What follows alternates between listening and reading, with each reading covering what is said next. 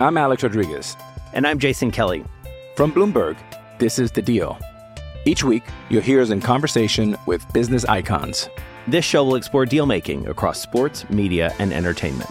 That is a harsh lesson in business. Sports is not as simple as bringing a bunch of big names together. I didn't want to do another stomp you out speech. It opened up so many more doors. The show is called The Deal. Listen to The Deal. Listen to The Deal on Spotify.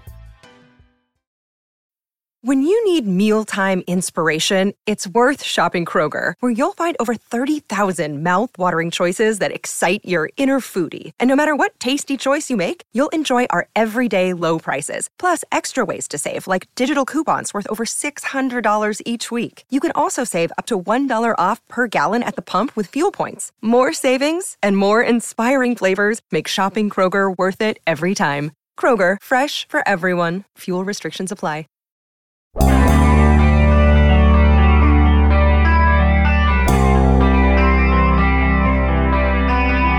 First week of rookie camp, I asked Broderick Jones point blank how he felt about potentially lining up opposite Nick Bosa in week 1, Myles Garrett in week 2, and he smiled a little bit.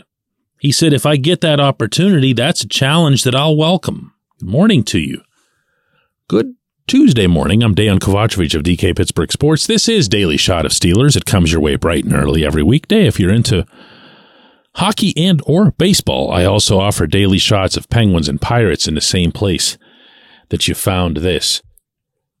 We are now 16 days away from the real training camp and the real beginning for Jones and for everybody to fight for their spots, particularly those who seem to be in situations that the coaches have identified as battle positions. There probably won't be a more prominent one in Latrobe than the one at left tackle. And there's more to it than just left tackle, but sticking with that for this theme, you're talking about Jones against Dan Moore. And this is where it gets a little bit messy. Because on one hand, you'll hear this, and I've heard it from within the Steelers' own building. You draft somebody that high, they play.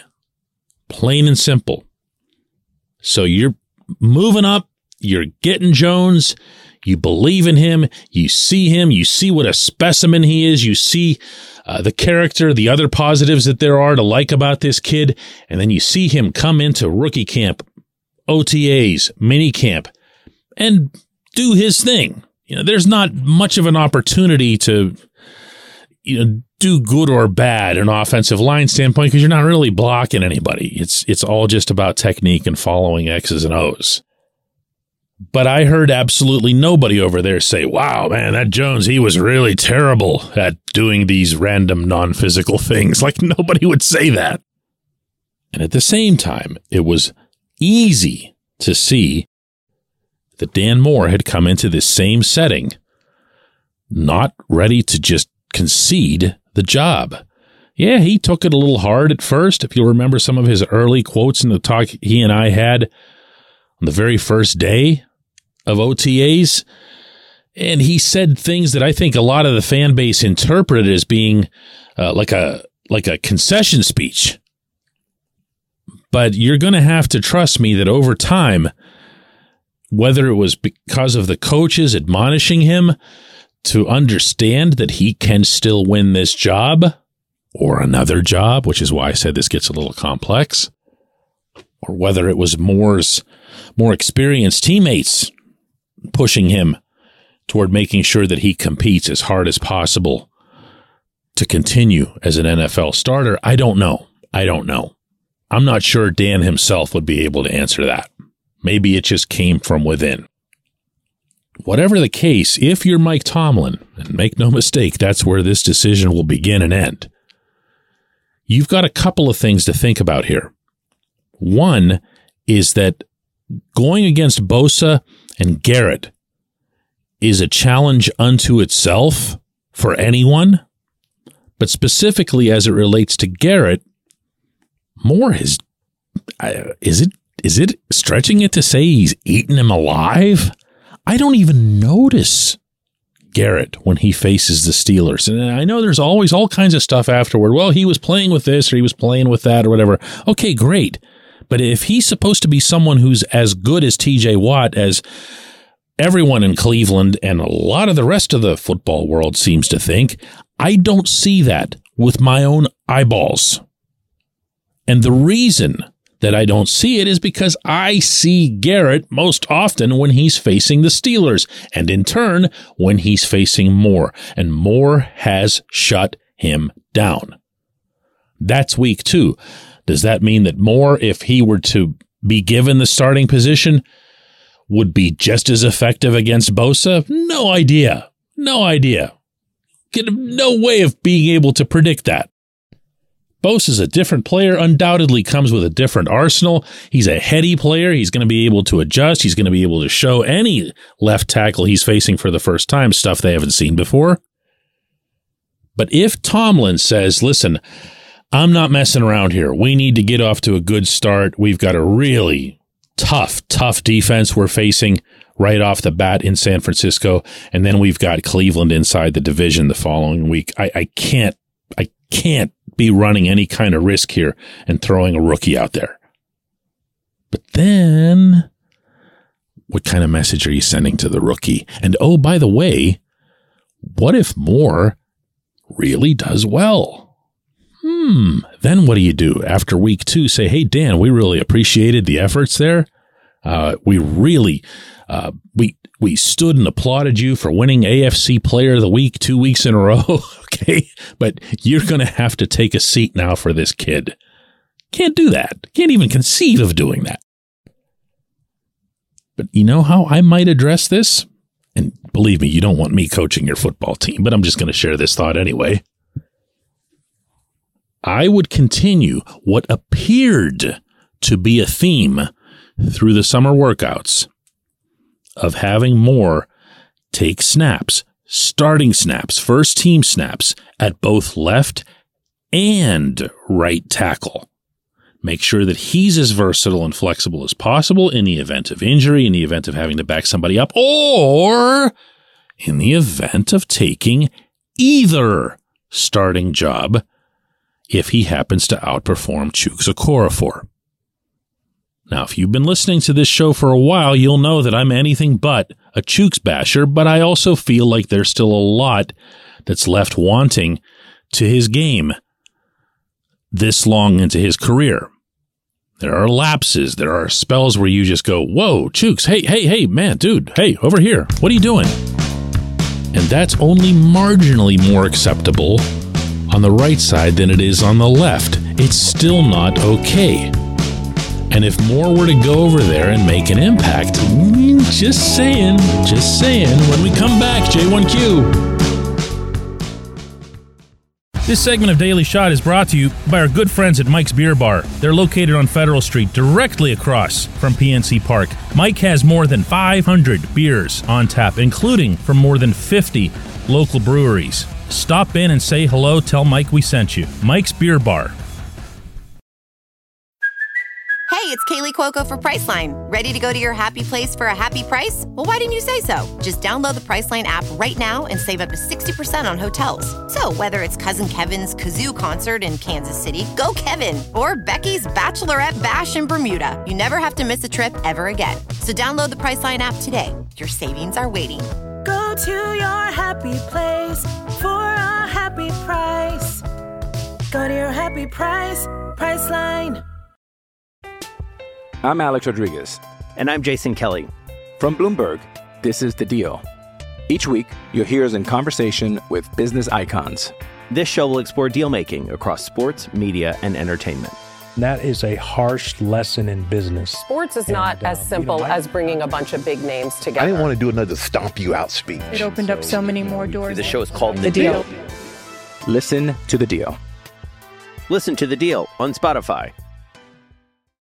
Another day is here, and you're ready for it. What to wear? Check. Breakfast, lunch, and dinner? Check. Planning for what's next and how to save for it? That's where Bank of America can help. For your financial to-dos, Bank of America has experts ready to help get you closer to your goals. Get started at one of our local financial centers or 24/7 in our mobile banking app. Find a location near you at bankofamerica.com/talktous. What would you like the power to do?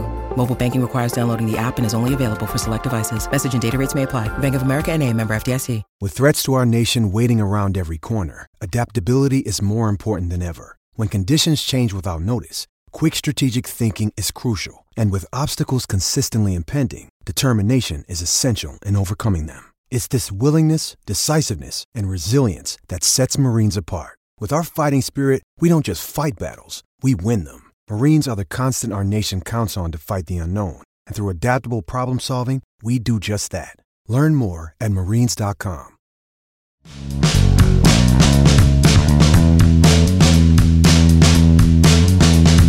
Today's J1Q comes from Trey, who says, DK, not only is George Pickens a weapon, but he's also a dog who will fight with every ounce of his being to get the football. And if he can't get it, he'll at least make sure that the defender doesn't. I just don't see the risk of taking shots downfield with this guy. I am confident in saying that if Pickens is thrown a 50-50 ball, I don't see the pass getting intercepted more than 5% of the time.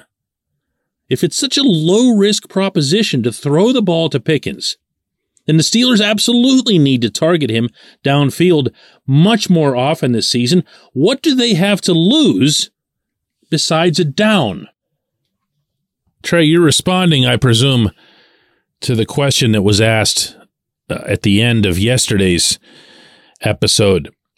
And I respect this position completely. I don't know that I would agree with you on that 5% figure as far as in an interception rate, because you're throwing in there as a precursor that it's a 50-50 ball. Well, a quarterback and a wide receiver have to do some pretty good work together to have a 50-50 ball deep downfield. A lot of things have to go right just for it to be a 50-50 ball. So a fairer assessment as to the risk level would have taken into account all passing attempts that go deep. Now, what I can share with you from watching the Steelers and their workouts this summer is that there was an emphasis on the deep ball.